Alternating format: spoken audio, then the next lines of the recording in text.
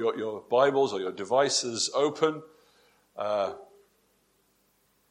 this passage in John chapter 18. We were in the Gospel of John a while back, having a series going through it, and then we took a break to do our series on Your Life, Church Life, and now we've come back to the Gospel of John, and we've come back to the Gospel of John in some ways in time for Easter. And so as we build up and get ready for Easter, as we go through this Gospel of John, we are now very much in the narrative, in the story of Christ's betrayal, his arrest, his crucifixion, his resurrection, and what happens next. Now, John's account of Jesus' final hours, this last section, his emphasis is very different from Matthew, Mark, and Luke. We've said, and I said at the beginning of our series in John as we were introducing it, Matthew, Mark, and Luke were written very close after Jesus' death and resurrection. And then the Gospel of John was a much later book that was written. Now, there is no contradictions in these accounts, but they're different. They complement each other, but they are different. John was expecting people to know the facts from the other Gospels. John was expecting people to have read and heard Matthew, Mark, and Luke's account. And indeed, when John was writing this, lots of people, most people would have known what was going on. They'd have heard it. And some of the people that were reading this at that time would have actually known these situations and possibly even been eyewitnesses to them themselves. John was wanting to give a focus, and John's aim for his gospel was to enable people to believe in the Lord Jesus Christ being God's Son and being the Savior of this world.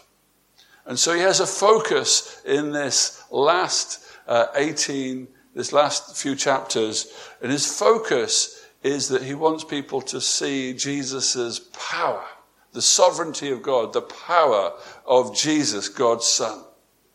And he wants to underline that Jesus gave himself as a sacrifice for our sins. Jesus' life wasn't taken. Jesus gave himself as a sacrifice of our sins, but at the same time, Jesus had total, sovereign power as the Son of God. And so that's the emphasis. And God willing, today we'll be looking at the section that we read in those verses that I just emphasized just now at the end. And so we'll be looking at verses 1 to 27 of this chapter 18. Now, you may remember, or you may know, that the chapters immediately prior to this, is what we know as the Upper Room Discourse, or the Upper Room Sermon. Jesus was speaking to his disciples, a very intimate little group of them, and he was sharing with them and explaining things to them and preparing them for when he wasn't going to be there. But if you go back to chapter 13, that's sort of where the story finished. They had a break for this Upper Room Discourse, and now the story and the narrative start again. So if you go back to John chapter 13 in verse 21, we read that Jesus was troubled in his spirit. And he testified, "Truly, truly, I say to you, one of you will betray me." Jesus was concerned. Jesus was troubled. Jesus knew what was ahead of him. And he knew that he was going to be betrayed. And then the disciples, when they were gathered together, sharing the Passover with each other, they were upset by this and they wanted to work out who it was. And Jesus answered in verse 26 of chapter 13, when they were wanting to find out, Jesus said, "It is he who I will give this morsel of bread when I've dipped it." So when he dipped his morsel, he gave it to Judas, the son of Simon Iscariot. And so here we see that Jesus is saying that he would be betrayed, and Jesus was pointing out Judas as the one who would go on to betray him. And verse 30 says, "And so after receiving the morsel of bread, immediately he went out." And then John just says and underlines the situation, "and it was night." And so we have this picture of Judas leaving the disciples and Jesus and going out into the darkness. And then Jesus then spoke to his disciples directly. And then we come to this chapter 18. And when Jesus had spoken these words, he went out with his disciples across the Kidron Valley to the place where was a garden, and he and his disciples entered. Now, if you read this account in any of the other Gospels, this is where we see Jesus praying and his disciples falling asleep. But John doesn't mention that. John goes straight into the narrative of Jesus' arrest. Now, I have some headings to help us through this morning. And the first one I want us to have in our minds is, I am not. I am not. And we're thinking firstly of Judas. Now, Judas, who betrayed him, also knew the place, for Jesus often met there with his disciples. Chapter 13 tells us of how Judas went out to betray him. Before that, we see Judas coming to a point where money was more important to him than Jesus. And he got upset by the vast money that was wasted in his minds on Jesus when Mary washed his feet with the ointment. And it wasn't because he thought it was wasted and could be given to the poor. He thought it could have been put in the bag, and as he was the thief, he could have had it. And so we have to remember this, that Judas didn't deny Christ. He betrayed him. And there's a difference. We will come to sort of see that difference more in a moment. But we know from God's word, we know from earlier when we were going through this together, that Judas had all the privileges that all the other disciples had. There was 12 disciples. They hung out together for 3 years. They were with Jesus. Jesus called them. Jesus called Judas to be with him, just as he called Peter, just as he called John. He called them, and they came, and they lived, and they walked with Christ. Judas had seen the miracles, seen all that Jesus had done.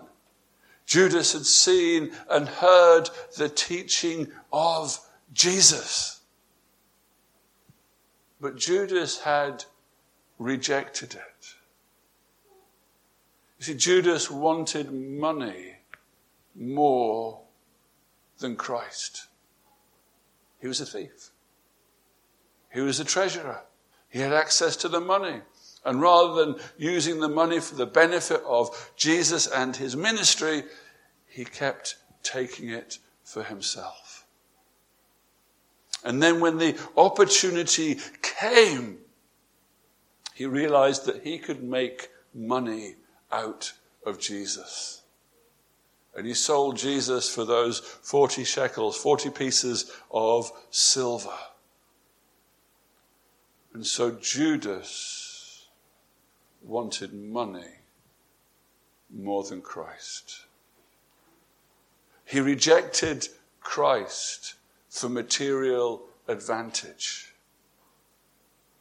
And this outworking of this rejection of Christ, the outworking of his desire of money more than Jesus, worked itself out to the betrayal, worked itself out to Judas being there and betraying, selling Jesus for money.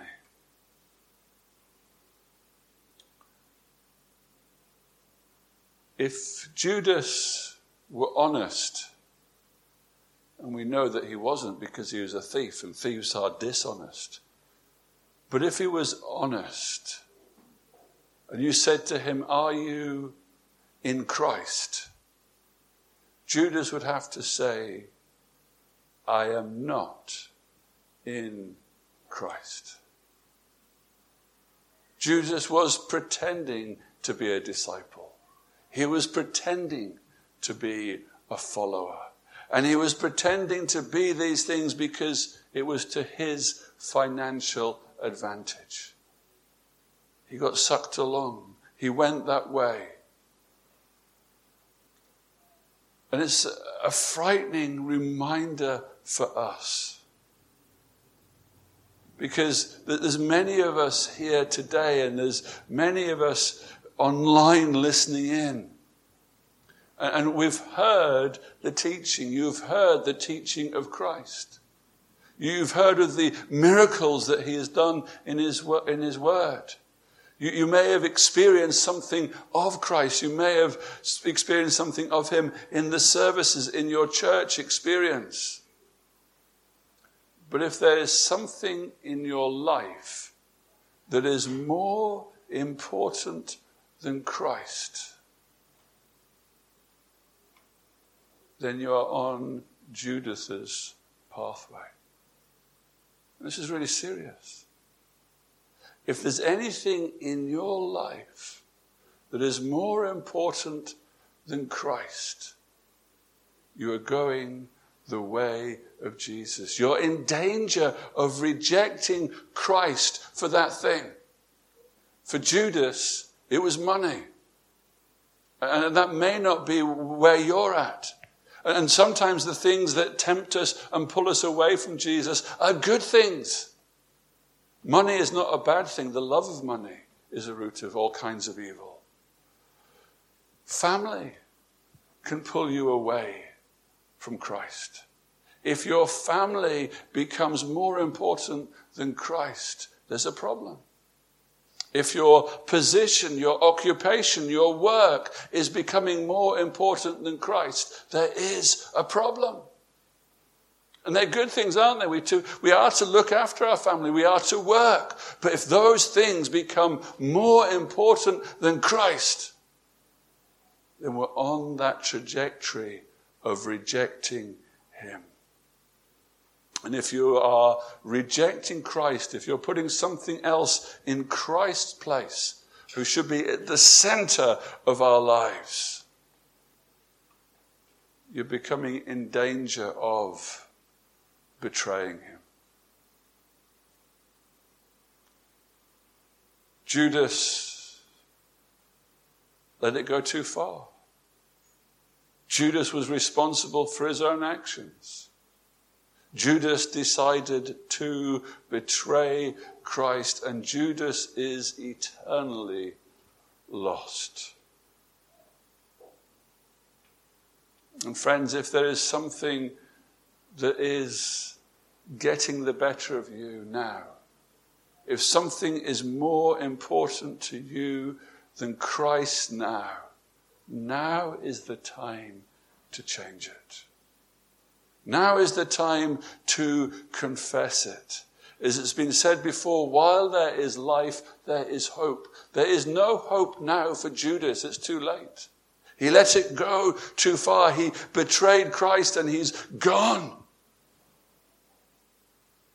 But now, for each of us here, there is opportunity to ask for forgiveness.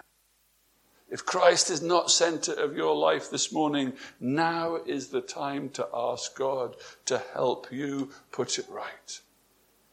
Now is the time to repent of that, to ask for forgiveness, and to ask God's help to make it go the right way. If you are being honest with yourself now, can you say, I am in Christ? Or do you have to say, I am not in Christ? And if you're not in Christ, friends, you need to be. The only way to have our sins forgiven, the only way of an eternity secured, is having our sins forgiven through Christ Jesus.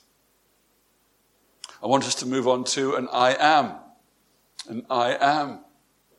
In the darkness of this betrayal, in the darkness of this passage of Scripture, John's gospel points to who Jesus truly is. And we see this when they are out there to get him, and Judas has betrayed him, and Jesus said to them, well, there's this army of people that came out to get him, with Judas at the front and the high priest's guard and all this mass of people, and he says to them, whom do you seek? And they answered him, Jesus of Nazareth. And Jesus said to them, I am He. Now I hope you get the magnitude and the massive nature of this I am He. Hope the children's talk made you start thinking about this, because I am is that great title that God took for himself and proclaimed for himself in Exodus 3:14, Moses in the burning bush. And God there from that burning bush said, I am who I am. And whenever Jesus made an I am statement, he proclaimed that he is God. And throughout the Gospel of John, Jesus uses these I am statements, the 7 occasions of it. And as you remember, we went through it with Bim Bim and the children. I am the bread of life, John 6:35. I am the light of the world, John 8:12. I am the door, John 10:7. I am the good shepherd, John 10:11 and 14. I am the resurrection and the life, John 11:25. I am the way, the truth, and the life, John 14:6. And I am the true vine, John 15:1-5. And as I was saying to the children, and as I sort of bring it here, what Jesus is saying is he's living up to his name. Jesus means Joshua. Joshua means Savior. The Savior from Nazareth. Who is the Savior from Nazareth? The I am. The one who can give eternal life. The one who can save people from their sins. The one who is the God-man. The incarnate Son of God in this world. And so this I am statement is made. And then John goes on within this passage to give us 5 proofs that Jesus is God. We see in verse 4 that Jesus knows everything. Then Jesus knowing all that would happen to him. We think we know what we're possibly going to have for dinner today. We think that we know that we're going to go to university or to work tomorrow. We think and make predictions of what's going to happen in the future, but none of us know what is going to happen. We might have an idea, we might have a plan, but we don't know what is going to happen. And here was Jesus at his arrest, and he states, knowing all that would happen to him. Jesus knew what was going to go on ahead of him. Jesus knew this, and this is showing that the only person that can know what is going is God. It is the I am who I am here speaking in this situation, and he's there and he knows what is going to happen. Have you ever wished that you knew what was going to happen before it happened. Maybe you said that to yourself. If only I didn't do that. The action that you took brought you a problem.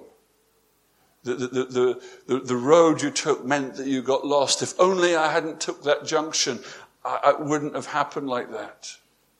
You see, Jesus knew everything that was going to happen.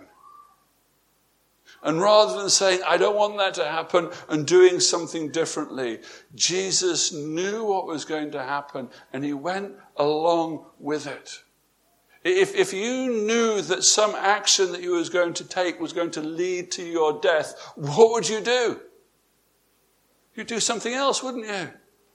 If you knew that that bus there that you're going to get on was going to be involved in a horrendous accident, you'd just say, no, I'll leave it. And here is the Lord Jesus Christ, and he knows what's going to happen. And so, friends, Christ's death, Christ's arrest, Christ's suffering was no accident. It was planned before time by the King of Kings and the Lord of Lords. And Jesus went into it knowing what was going to happen. You see, I think if we knew what was going to happen before it did, we probably wouldn't have the power to change it. But here in this passage, we see that Jesus is all-powerful. He knows everything, and he is all-powerful. You see, when Jesus said to them in verse 6, I am he, they drew back and fell to the ground. Now, who are they who drew back and fell to the ground? Well, there's Judas. But alongside Judas, there was a small army. There was the guard. There was this, and it's in other translations and other verses, it talks about a cohort of soldiers. There was 100+ people there. I think we missed that. We often think of it probably from the films and the picture books of Judas and a couple of people. There was a whole mass there. And as Jesus says, I am he. This mass of armed guards who are armed with clubs, who are armed with swords, who've come out to arrest, they go back and they fall to the ground. And we see the power of Jesus. Jesus is all-powerful. Judas had already seen this. Judas had seen Jesus walk on water. Judas had seen Jesus turn the 5 loaves and the 2 fishes into enough food to feed the 5,000. Jesus is all-powerful. And this all-powerful Jesus, who knew what was going to happen, gave himself up. And it's a total joke to think that Jesus was arrested by the might of the Jews or the might of the Roman army. Jesus had the power simply just to walk away or just to have the whole lot utterly destroyed. And just by saying, I am he, people saw something of the majesty and the power and the glory of the Son of God, and they fell back. And so we see Jesus who knows everything. Jesus who is all-powerful. And then we also see that Jesus is promise-keeping. Verses 8 to 9. Jesus answered them, I told you that I am he. And so if you seek me, let these men go. He's referring to his disciples, the 11 of them around him. And then verse 9. And this was to fulfill the word that he had spoken. Of those whom you gave me, I have lost not one. Jesus had made a promise. Jesus had given his word. Jesus in the upper room in chapter 17 in verse 12, in his prayer says, while I was with them, this is disciples, I kept them in your name, which you have given me. I have guarded them. Not one of them has been lost except the son of destruction. that the scripture might be fulfilled.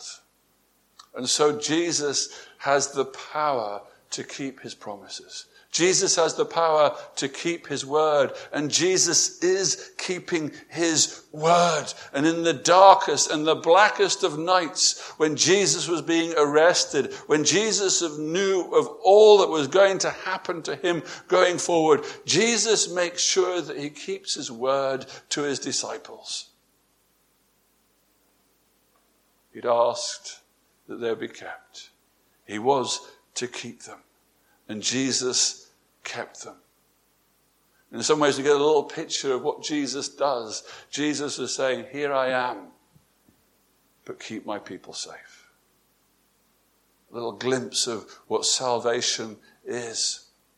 But the mighty Peter comes into action at this moment in time. And I'm really not sure if Peter was brave or a bit of an idiot here. Because let me remind you, there's over 100 soldiers, possibly up to 300 soldiers there. Yes. Peter versus them all. He pulls his sword out. And whether he's a very good aim or a very bad aim, he takes the ear off the high priest's servant.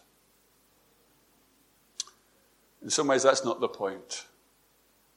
The point is what Jesus says in result to this. We see that this Jesus who knows all things, this Jesus who is all-powerful, this Jesus who is promise-keeping, we see an obedient Jesus, because Jesus turns to Peter and says, put your sword into its sheath. Put it away, Peter.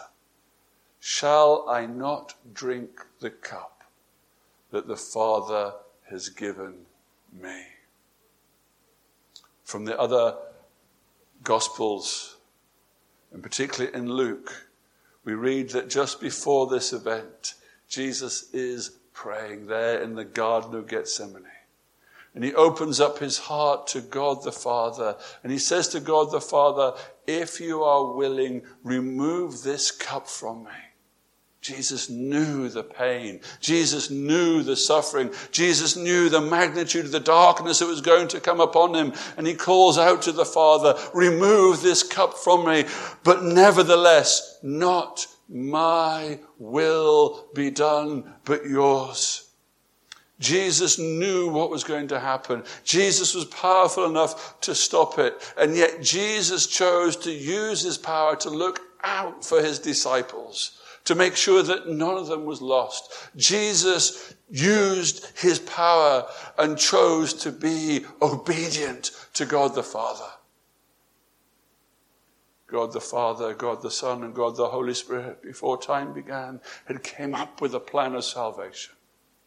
And Jesus, God's Son, was being obedient to God the Father, and he is willing to drink the cup. Illustrations just seem pathetic when it comes to this subject. But I don't know if you've had a sense of dread before something. Maybe a really serious exam. That sense of dread of facing the exam, and you go to the exam hall and the paper is put in front of you face down, and you know that the past 4 years and the rest of your life are wrapped up in that bit of paper. And the dreaded moment when you turn it over and you either realize with delight you know the answer, or with horror that your fireman wasn't good enough and you'll be doing the resets. Or maybe the dread of going to the doctors. You've got a pain, and it's a serious pain. And it's not going away. And maybe you've been coughing up blood. Maybe you've been seeing other symptoms and you are concerned. And there's that dread and there's that foreboding. And you go to the doctors and they do the tests and you're waiting for the result of that test. And these are just tiny little thoughts in our minds of what this was like for Christ. Christ knew what was ahead of him. Christ, who had always been united with the Father, was going to be forsaken by the Father. Christ, who had hated sin and never sinned, was going to become sin. And yet, despite of this, he says, nevertheless, not my will, but yours be done. Jesus was obedient.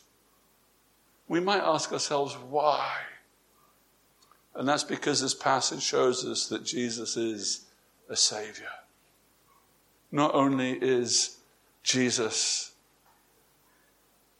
the one who knows everything, the one who's all powerful, the one who is promise-keeping, the one who is obedient. Jesus is the Savior. Verse 14. It was Caiaphas, the high priest, who advised the Jews that it would be expedient that one man should die for the people. Now bear with me. It doesn't say Savior there, does it? But let's work with what's going on here. Cephas didn't know the depth of what he said. Cephas thought it would be wise to get rid of Jesus before Jesus became a problem to the Romans. And if Jesus became a problem to the Romans might think that this Jewish king of the Jews was rising up, and that could become a real problem to the Jews. And Jesus already was a problem to the Jews, the religious ones. They wanted rid of him. And so to Cephas, this was a win-win. Get rid of Jesus, get rid of the problem. That was in his mind. But if you go back to John chapter 11 and verse 55, we realize that his words run deeper. You see, God is in control of all things. And it says of this statement that he made in 51, he did not say these things of his own accord, but being high priest that year, he prophesied that Jesus would die for the nation. And not for the nation only, but also to gather into one, the children of God who are scattered abroad. You see, Cephas, through the power of God, not of his own ability, brought this prophecy that was telling the world and telling us now that Jesus came to give his life and to die to save the lost. Just as the angel said that you shall call his name Jesus and he shall save his people from their sins. Sin is what separates us from God the Father. Sin is what deserves to be judged by the awesome holy God. Sin is what takes people to hell for eternity and separates them from God forever and ever and ever.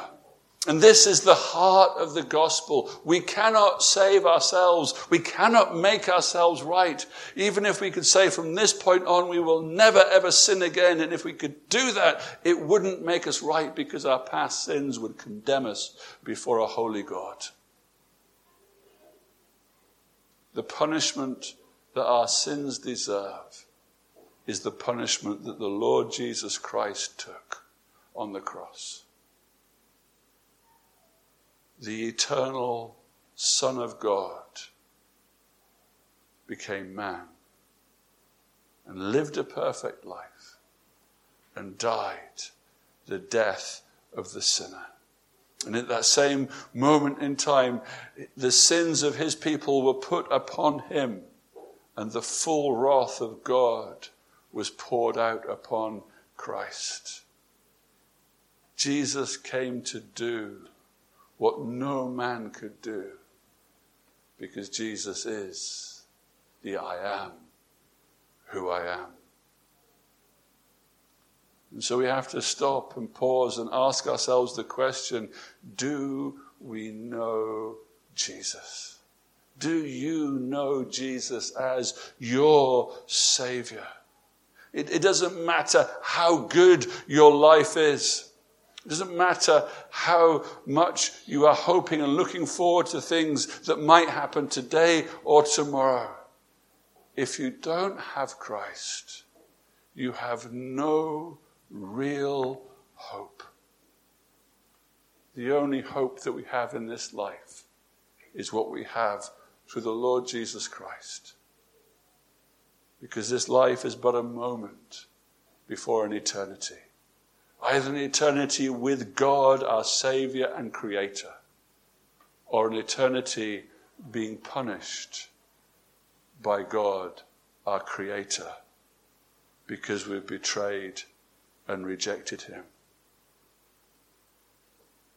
Friend, how is it with you? Where are you right now? Had you have died yesterday, what would your plea be? Are you in Christ, or would you have been out of Christ? Now is the time to call on the name of the Lord. You see, being religious is not the same as knowing Jesus as your Savior. You see, when Cephas came up with this plan to get rid of Jesus, and if Jesus died, then the Jewish nation would be saved, what did they do? Well, John 11:50 tells us, so from that day on they made plans to put him to death. The Jews, wherever we see the Jews mentioned in the Gospel of John, it means the religious ones, the religious leaders who had memorized great portions of God's word, the religious leaders who held rules so tightly that everyone thought they were amazing men of God. They made plans to put him to death. The third main heading is, I am not. And this is in reference to the religious leaders.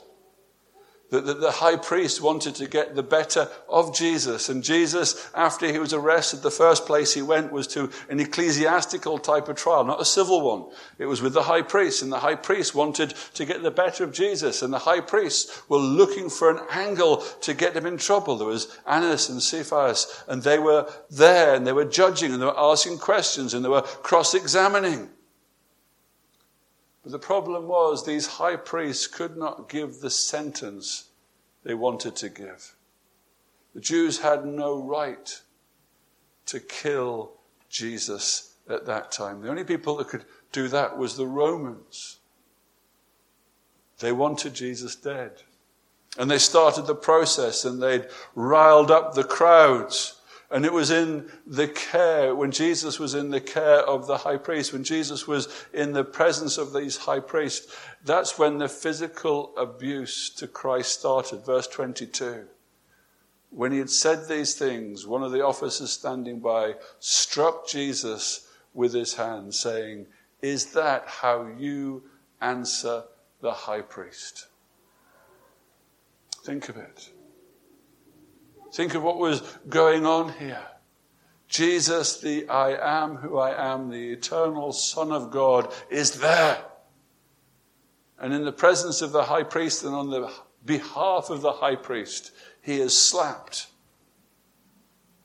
And that was the religious leaders.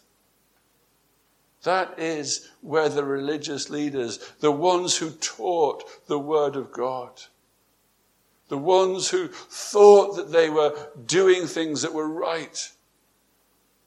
And in many ways, they are no better than Judas because they were rejecting Jesus.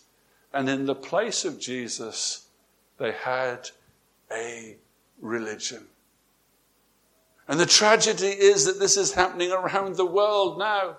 And it may be that some people here are tempted by that same thing. Maybe you have a religion and you think your religion is going to make you right with God. Friend, your religion is not going to make you right with God. The only thing that's going to make you right with God is Jesus. And these religious leaders have got it so wrong. They didn't want Jesus to upset their living, their standard of living, the status quo, their self-importance.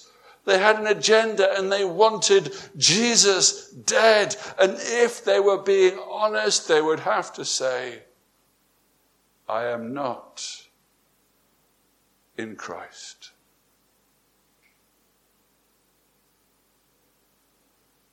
And if all you're holding to is a religious formula, if all you're holding to is a set of rules, if all you're holding to is a feeling or something other than Christ,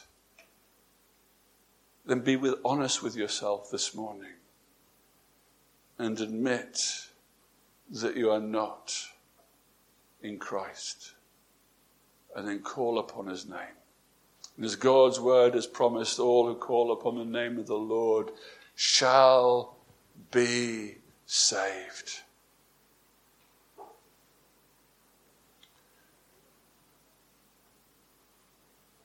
If Peter were being honest, he would have to say, I am a disciple of Christ. But Peter wasn't being honest, was he? Peter lied and denied 3 times. And our 4th heading is the last I am not for this morning. And it's relevant to Peter. I am not. Again, this event was predicted by Christ. Christ said he knew all things. And in John 13, Peter proudly declares that he's going to follow Jesus wherever he went. Jesus is getting his disciples ready for his death. And Peter is saying, I'm going to follow you wherever you go. And he goes on to say that he will lay down his life for Jesus. The mighty Peter is saying, I will lay down my life for you, Jesus. In verse 38 of John 13, Jesus answered, will you lay down your life for me? Truly, truly, I say to you, the rooster will not crow till you have denied me 3 times. That's what Jesus had said earlier. And in some ways you could say, well, Peter was braver than all the other disciples because they'd ran away and Peter was the one that got the sword out and Peter must have followed on. And it would seem, it doesn't tell us in this explicitly, but it would seem that John was also there. It would seem that John was known by the high priest. And although Peter can't get in, John gets him into the court of the high priest. And as he comes in, the servant girl who the other disciple had got and arranged to let Peter in, he's asked by this servant girl. The servant girl says to Peter, the mighty Peter, you also are not one of this man's disciples, are you? And he said, I am not.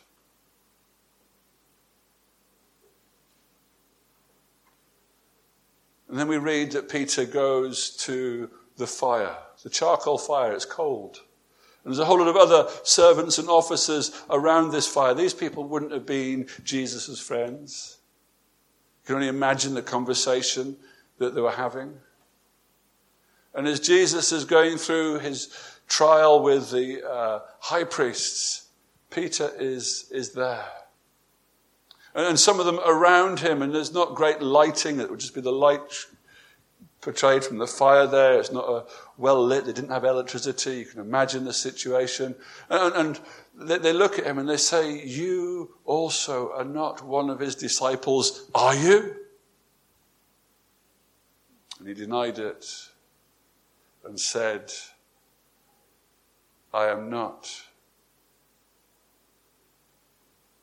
And then the whole ante is raised even further because the relative of the man whose ear Peter cut off. Now you've got to remember that, haven't you? If you've just seen your relative have your ear chopped off, and we also know that it was healed and put back on, so don't worry about his ear. He was healed by Christ. But you'd remember a face, wouldn't you? You remember who had done that. And they said, did I not see you in the garden with him? And it was the 3rd time. Peter denied it. And at that moment, the rooster, the cockerel, crowed. And that's where John leaves it. John just drops the mic on Peter there. That's it. We know from Matthew and Luke when as soon as he hears the rooster crow, he remembers and he weeps bitterly.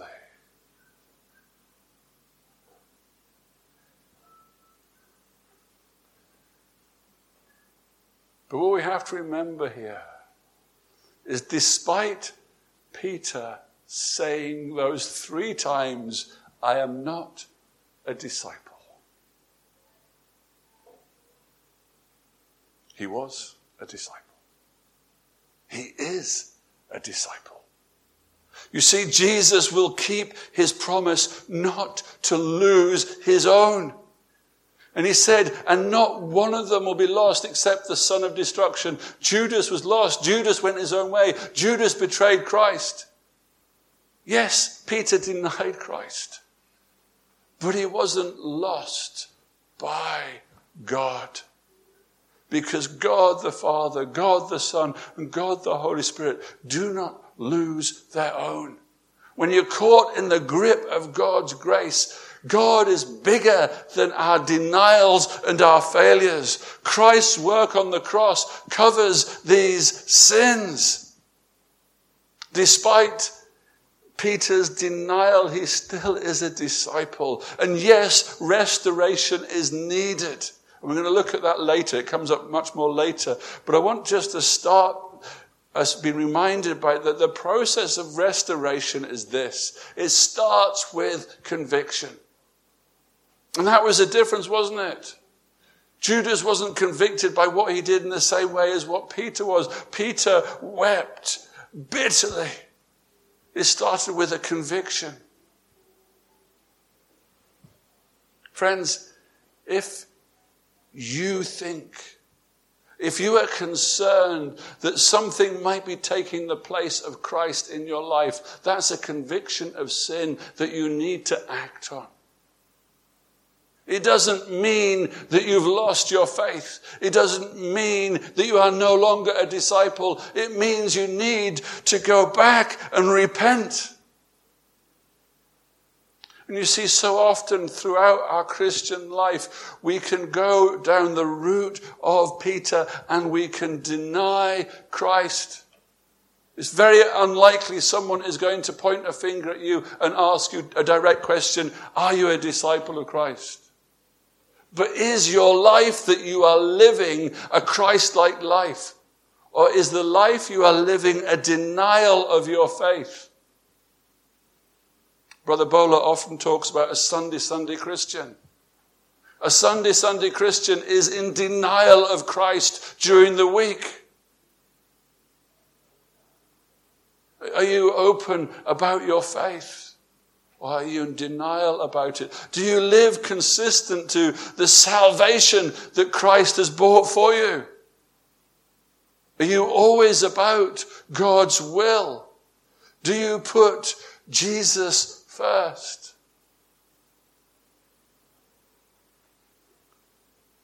You see, friends, sadly, all too often, we act like Peter. And our attitude and our action can deny our Savior. And if right now you are feeling convicted of this, give thanks. Because that conviction is the start of restoration. But I think this passage has far more for us here. You see, in the health industry, they say that prevention is better than cure. And friends, if you have denied Christ, there is a cure to go to him and ask for forgiveness, and he will forgive you. But what is better for us is to not get ourselves in that situation in the first place. And this passage gives us some real pointers. You see, how did Peter end up here? Well, Peter ended up there because of the danger of pride and self-confidence. Peter, just a few passages earlier, a few chapters earlier, is saying, I will die for you, Christ. Peter, who are you to say that? Peter was full of self-confidence. Peter was full of pride. And as we know from Proverbs 16:8, pride comes before a fall. Friend, if you think that you are not going to deny Christ, you are more likely to deny him than you can imagine. Because pride is what brought Peter to this place. There's also a danger of laziness. A danger of laziness. You see, when Peter was with the other disciples in this valley, and Jesus was there, he took his close ones with him a little further and then went on and said to them, watch and pray. And instead of watching and praying, Peter slept. Friends, if you want to stand firm in your Christian walk, you have to work at it. That there's no place for laziness. We have to watch and pray. And if we're not watching and praying, we are more likely to fall. Watching and praying is what God uses to keep us close to him. Watching and praying is what God uses us to strengthen us. When we're watching and praying, we're not relying on ourselves and our own self-confidence. We are coming humbly to God, asking him to help us and to uphold us. And so there's a danger of pride. There's a danger of laziness. And there's a danger of a fear of man. Peter was more concerned at that precise moment of what the people asking would think of him than the truth. And this is outstanding and outlandish, isn't it? Because there he was, Peter, and he'd just got his sword out and he'd just chopped a man's ear off. And then there's a little girl at the door and she says, are you one of them? A girl. And then the fear of the situation overcomes him, and he fears man more than he fears God, and he fears man more than truth. And he said, no, I'm not. And then he's round the fire with them. And they might be laughing and joking about Christ and what he's going through. And they were certainly talking about the events of what's going on. And he's silent and he's made no witness. And then he is asked the question, and the fear of the situation, the fear of man got the better of him. Friends, how do we get over the fear of man? By watching and praying. And not thinking proudly that we can do it ourselves. We have to come humbly, realizing how we can fail, asking God to help us. But also we see here is a danger of following at a distance.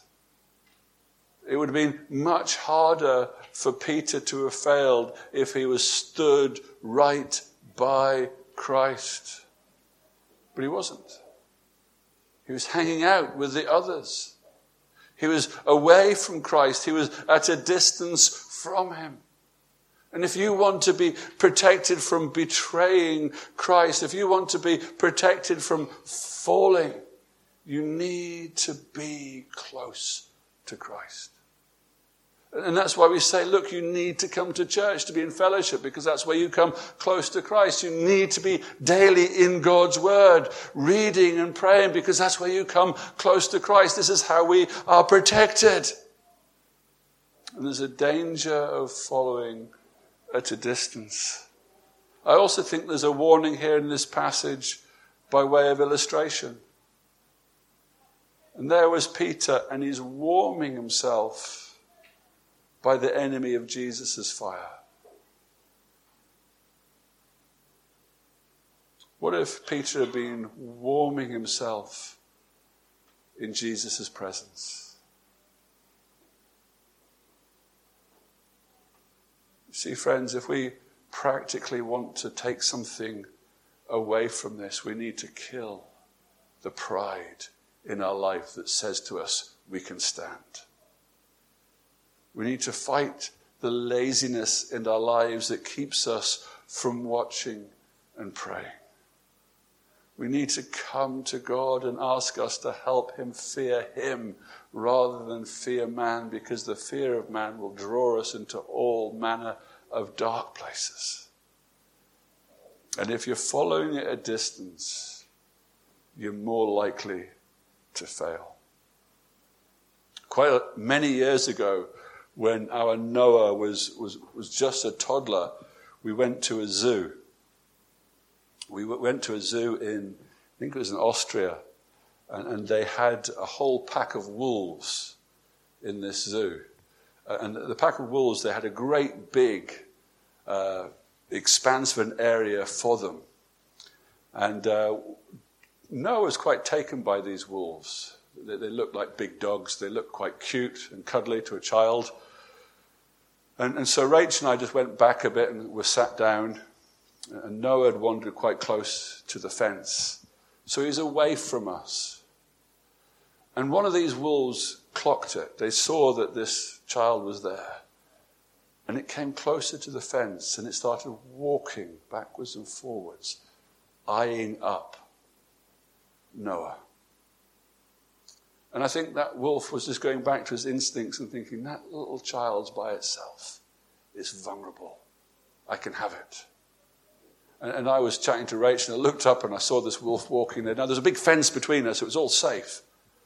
But I realized what was going on. And as soon as I started walking back to Noah, what happened? The wolf went. If you're at a distance from Christ, you're vulnerable. And that's what happened to Peter. His pride, his laziness in that moment, his fear of man, and his being at distance meant his failure. And friends, prevention is far better than cure. If you've sinned and fallen, confess and come and enjoy the cure that Christ alone can bring. And for all of us who know Christ, we should be taking this warning seriously. And we should ask ourselves this question in closing. Whose fire are you warming yourself by? As you go home, are you warming it, your heart in Christ? Or are you warming your heart in the things of this world? I want to leave you with that question for a moment and just pray into your own situation. Ask the Holy Spirit to lead you in your prayers, and then we'll sing our final hymn and I'll close in prayer in a moment.